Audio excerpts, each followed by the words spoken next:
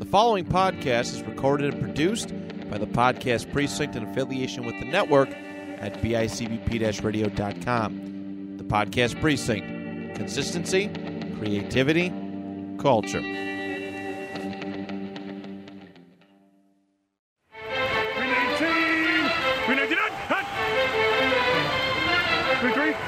Yeah, spot.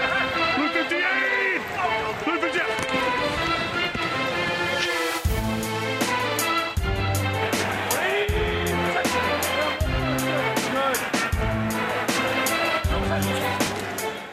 Hello, everybody, and welcome to a brand new episode of the 2 Point Conversation. Football talk for fans, by fans, right here on the network at bicbp-radio.com. My name is Matt Johnson, one of your hosts, alongside me for your NFL history episodes. Mr. Andrew Lenz. Hello, Andrew. Happy Friday to you. Hey, just how you said it, kind of. You were going really slow and then it went really fast. So. I did. I don't know. I'm tired today. It's, yeah, exhausting. A little exhausted today. Well, you got a couple hours of sleep, so. I'm not too bad. My kids go back to school on Monday, so I'm pretty hyped about that. Well, that's good. That's good. I don't really have anything to do tonight either, recording-wise or anything, so I get to chill out. So it's a nice evening. Catch up on shows. Yeah, I don't know if there is anything. DoorDash, Peacemaker, check that out. I finished it. Oh, you finished it? Yeah,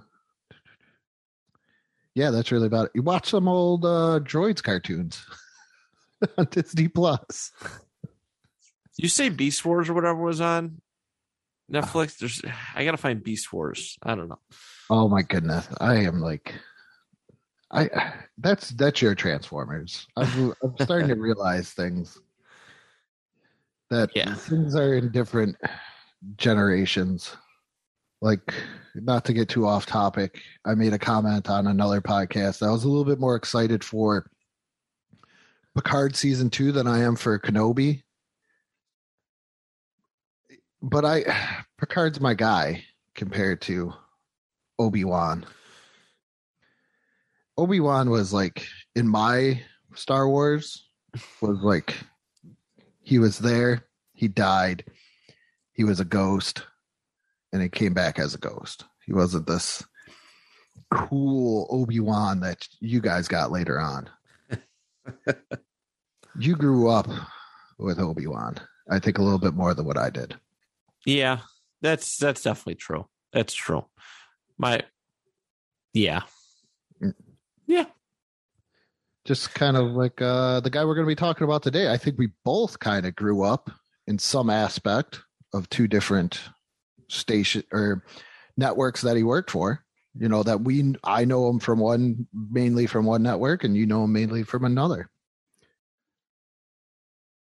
Yes, yeah, we're talking about Pat Summerall today, the one half of the wonderful duo of John Madden and Pat Summerall were one of the best commentary duos of all time.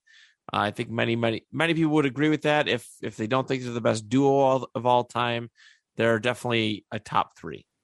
So, oh yeah, without a doubt. So yeah, Summerall was fun. I definitely, his voice, being in, as also in the Madden games and so much more. I think when I think of 90s football games and the commentary that goes over it, it's Summerall is the be all end all, right? His voice would change tone, but he had a really nice straightforward way of doing it, right? Because he's more, well, I can't say he's more the analyst. He's, John Madden was the colorful character, right? Because Madden was technically the color guy, right? Yeah. So that's what I figured. So, where John Madden was animated, Pat Summerall was straight to the point in his own way, in a really good way at that. Minimalist way. I think that's what it was. And I think that's why him and John Madden work so well, is Madden could go off on his wacky tangent, and then Summerall just kind of brings him back and brings you back into the game after, all the doodlings and everything else. He brings you back to just the pure minimum part of the game. Guy throws the ball, guy catches the ball, touchdown, so many yards gained, or anything in that aspect. He could paint you a picture in very few words. Right. He didn't need gimmicks, bells and whistles, all that jazz for to be good at his job. Right. Last week, and we're not taking anything away from Myron Cope. We talked about Myron Cope last week, and he was a bells and whistles kind of guy. Very excitable. Where Pat Summerall was straight to the point. But he found a way to do it and be memorable. Yes. And I think that's why he's so highly regarded. In the world of commentary, it's why he's so highly praised. He really knew his job, and he did it very, very well at a high level for a very long time. And man, I love John Madden, his relationship. I know Madden's going to get mentioned quite a bit today. I just always appreciated the relationship because it transcended off screen. It wasn't just what we heard when we were watching football. It was what, they were great friends off screen. And it made for one of the best commentary duos of all time. It's definitely a yin and a yang with them. You needed one. You couldn't have two colorful guys like John Madden in the booth or get too crazy. You needed that balance. And I think this is probably the most balanced. Like you said, you may not consider him the best, but definitely the most balanced commentary duo ever. Yeah. Hey, I hold them in the highest regard, and they're the ultimate measuring stick, in my opinion. Everybody, when you compare, announcing duos, to me, you always look at, it's Pat Summerall and John Madden and everybody else. And, how good are they comparatively? So to me, in my estimation, I don't think we've ever quite hit that. And I don't know if we ever will. I don't think we ever will. Yeah. No matter who's in there. No doubt. So he's got a rich history. So let's get to talking about our man, Mr. Pat Summerall.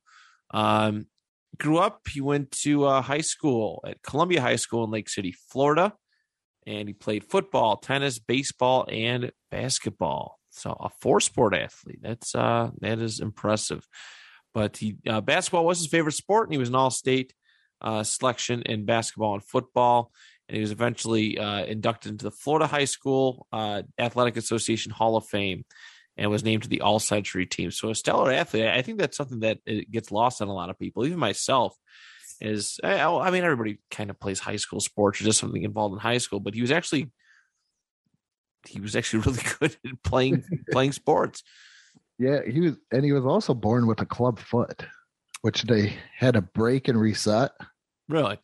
At an early age. And the doctor said he'll be able to walk, but I don't know if he'd be able to run and play with the kids like all the other kids do. Huh. And well, I kind of showed him up on that aspect a little bit there. Yeah, hey, it worked out for him in a sense. It worked out for him in a sense.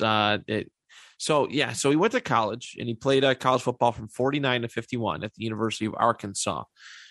He played D end, tight end, and a place kicker. All right, which is where he would make his money eventually in the National Football League. And he graduated from college in 1953, majoring in Russian history, which is good for intellectual. Smart. I like history, but I don't know if I'd spend all that money at all. It's probably cheaper back then too. But I probably had a scholarship too. So yeah, but now that we now that I say it out loud, it's like, man, he didn't go to school for broadcasting, and I guess you don't really have to. Retrospectively, I guess you don't have to go to school for broadcasting to be a broadcaster, but it is interesting. Russian history. That's curious. I'm curious. What do you do with a Russian history degree? You teach teach it at college? That's the only thing I could think of. Hmm. Get some sort of teaching degree. Do you go over? Well, no, you didn't go over to Russia at this point. No, not 1953. You didn't. Yeah. Oh. The U.S. and Russian history just kicked in my head. Like, maybe go over to Russia and you teach it. No, you didn't do that. No, you did not. So Summerall did pretty well for himself after that. So he actually, for those who don't know, he did make it to the National Football League, and he spent 10 years doing it, primarily as a place kicker. They did have him. He does have a football card out there from 1955 where he's listed as an end, but place kicking is where that's where he was, that's where he was big at. The Detroit Lions drafted him in the fourth round of the 1952 NFL draft, and he broke his arm. He broke his arm during the preseason, and he unfortunately didn't get to play really much at all, of course, in his rookie year. After that season, Detroit traded him to the Cardinals, where he played from 1953 to 1957. And this is something I learned doing research for this episode. He was a part of the greatest game ever played. He was a kicker for the New York Giants in 1958 to 1961. But 58 being that famous NFL championship game against the Baltimore Colts at that time. Did you know that beforehand? I had a feeling about it because I knew I didn't know he was drafted by Detroit or he played for the Cardinals. I knew he was a Giant, and I figured he was a Giant in the 50s. So I was about 80% sure that he was part of that Giants team. Because, doing the research, I also found out he was a big part of getting them to that game because he forced a playoff between the Giants and the Browns to get to that game by kicking a game-winning field goal, which is like one of the biggest things in Giants history as well. And when he actually was drafted by the Lions, he talked to his father and he was like, they're offering me $6,000 to play professional football. And his father said, let me get this straight. They're offering you $6,000 to play something? And he's like, yeah. He was like, you better take it, because last time I checked, you would have to work for $6,000. So that's all he really needed to do was to get a boost in. And his years with the Cardinals, he said, were the absolute worst. He said it was not a class organization at all. So, yeah, the more things change, the more they stay the same, I guess, there. Ain't that a fact? Well, of course, you mentioned his salary that he got. Yes. And I had to look at the inflation calculator. So in 1952, $6,000. So from $6,000 in 1952 is about $64,000 in today's money. So considering where the NFL was at that point, as far as not being this massive, conglomerate, this, with TV deals and merchandising and all that stuff, it's not bad. No. And then when he was traded to the Giants, because he was actually going to retire at the end of 57. Then he was traded to the Giants, and the way that he found out he got traded to the Giants was through the newspaper. Oh, so the more things change, the more they stay the same in that regard too. Yeah. Now instead of finding out in the newspaper, you find out on Twitter that you've been released or traded. Mm-hmm. So he just picked up the newspaper and was like, "Oh, I guess I'll go to the Giants then." Good for him.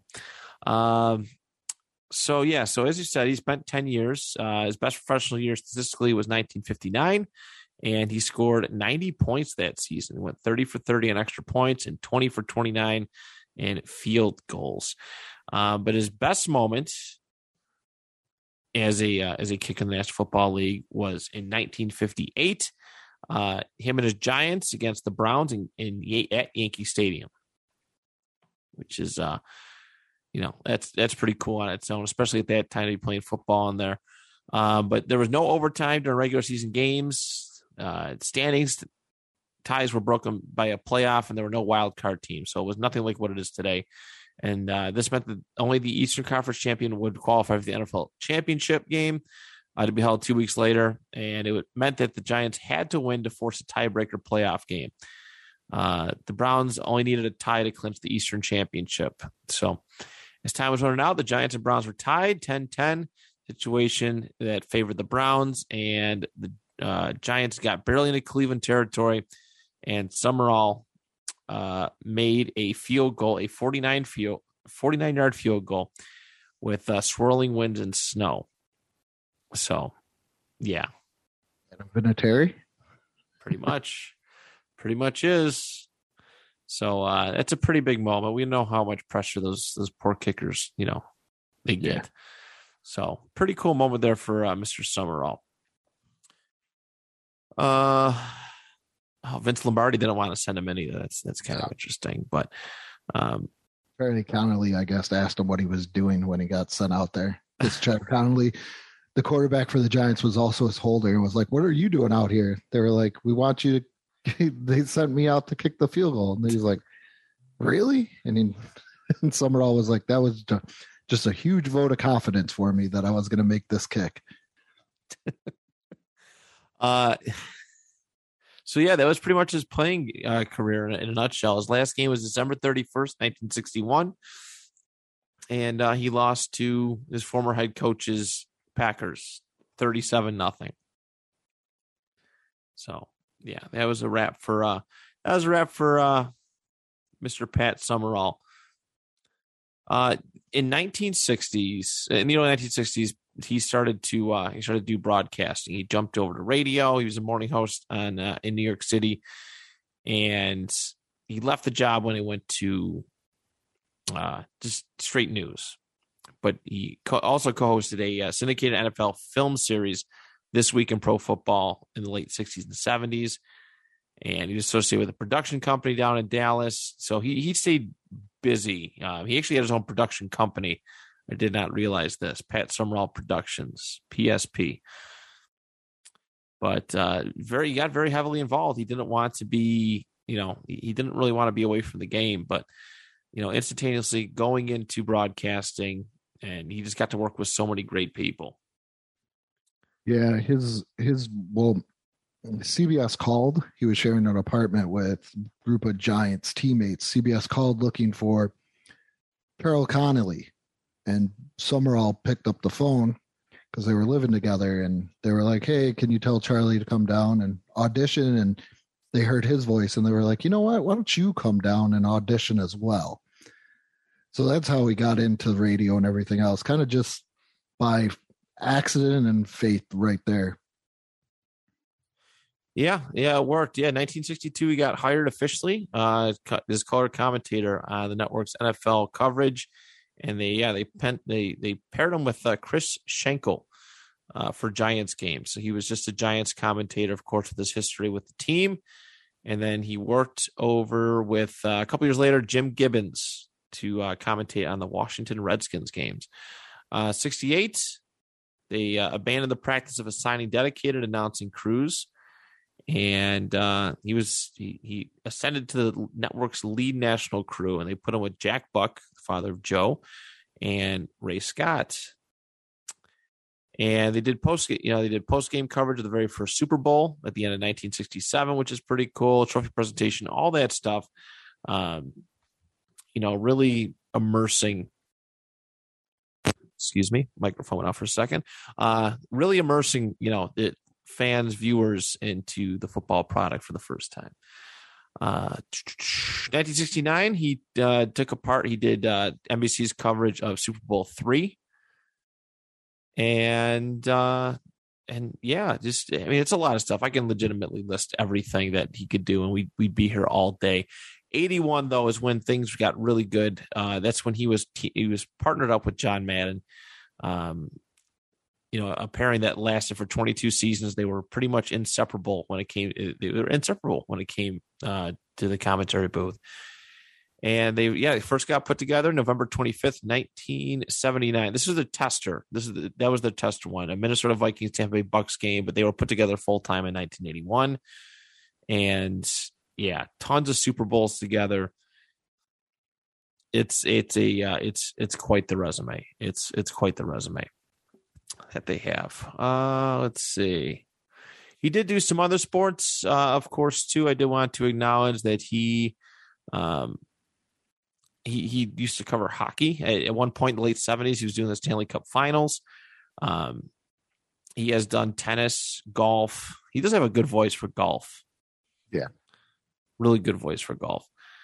But that was that's kind of his career essentially in a nutshell. He retired.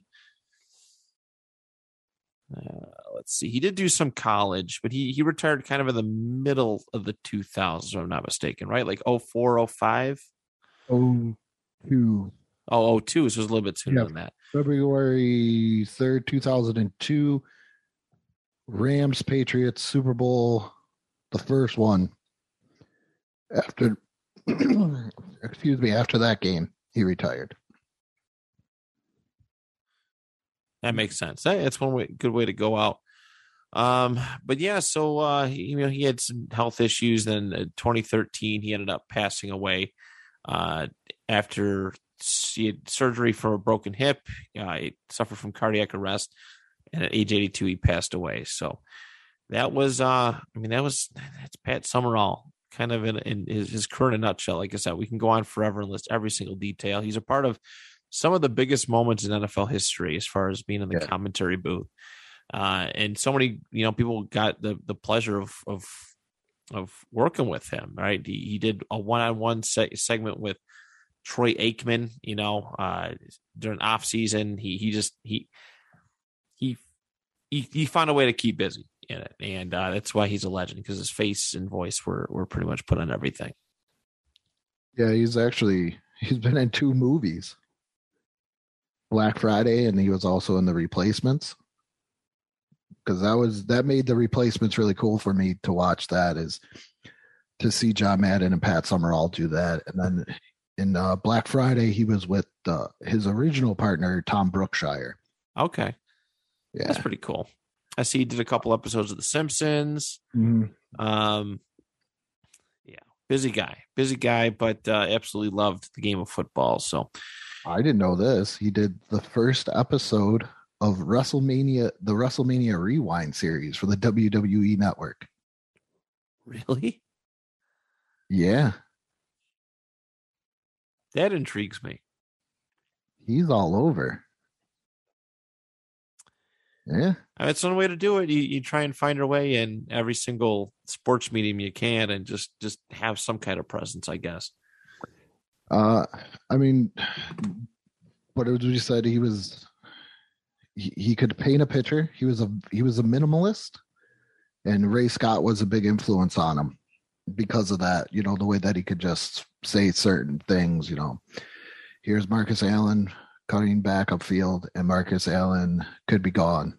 74 yards for Marcus Allen, instead of like a bunch of emotions. But he had a very dry sense of humor to him. One of the things that I never realized, and probably because CBS did a lot of NFC games, they were the NFC network when I was growing up in the 80s and into the mid 90s before NFC went to Fox.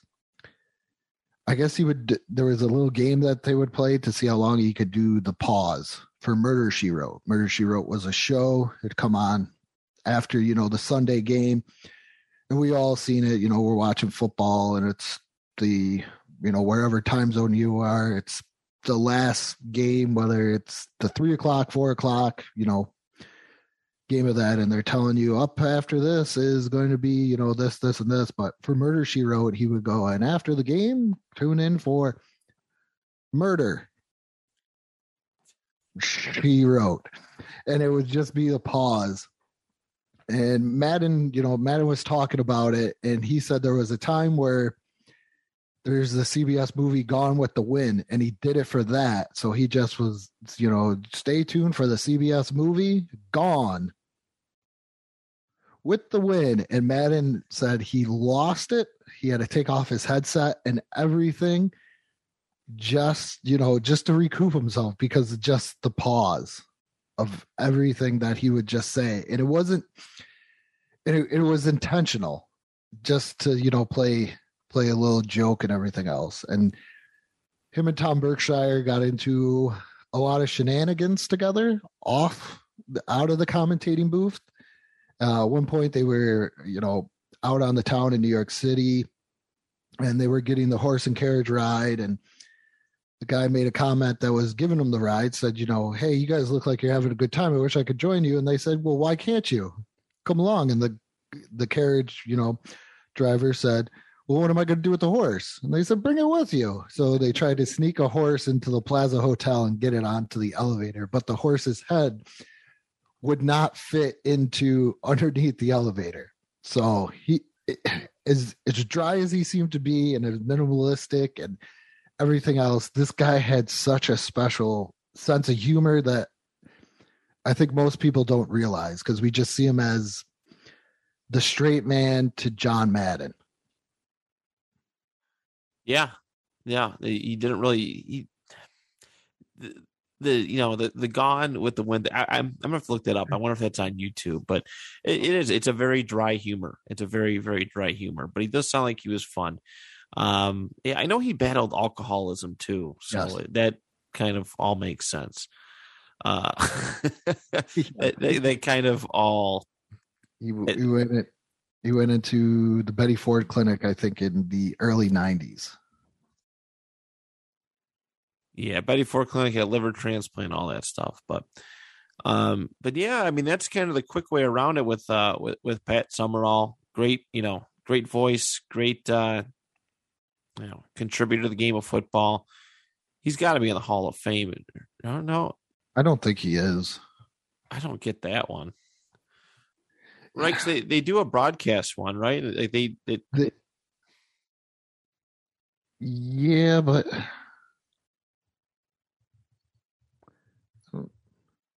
I don't know if I'm trying to check it out now. I mean, he's got to be. Football was his calling card. I know he did a bunch of other things, but that was, what he did for the game. That's. No, I don't. He's not in the Hall of Fame because obviously for the player, he's got to be in there at some point. I mean, even if you put them, I don't see if you put John Madden in. I don't know if Madden is. I'm just saying, I don't see if you could put John Madden in, how you could not put Pat Summerall in there. You figure you would just put them together. Right. Both of you in there, because he had a 50-year career between playing and broadcasting. Matt had mentioned they did 22 Thanksgiving Day games together. So you got to put him in there at some point. Yeah, if anybody, I mean, even if it's under such special circumstance, he deserves it. But like I don't know. I like to believe that Madden got in for coaching and broadcasting. Probably more so broadcasting than being a coach. But I don't know. I feel like Summerall deserves a spot there. It was a pretty decent coach, though. He was. But I think he retired with the highest winning percentage. Yeah. Yeah. It's one of those tricky situations, though. But he should posthumously. Yeah, I think that's how it's done. Posthumously, whatever. Yeah, get in, and I would definitely vote for that one. Yeah, you should be in there. Yeah, but all right, everybody, that is it for Pat Summerall. We got one more, right? We got just one more. One more. Just one more. Commentator, broadcaster, voice of the NFL that we're going to talk about. Andrew, who are we talking about next week? John Facenda. Yes, your favorite. My all-time favorite. I swear, if I die and I go to heaven and God doesn't sound like John Facenda, I'm gonna be like, what are you supposed to sound like? Perfect. Well, very excited to talk about Mr. John Facenda next week. To our listeners, thank you so much as always for tuning in. And on behalf of Andrew and I, till next time, the 2 Point Conversation is good.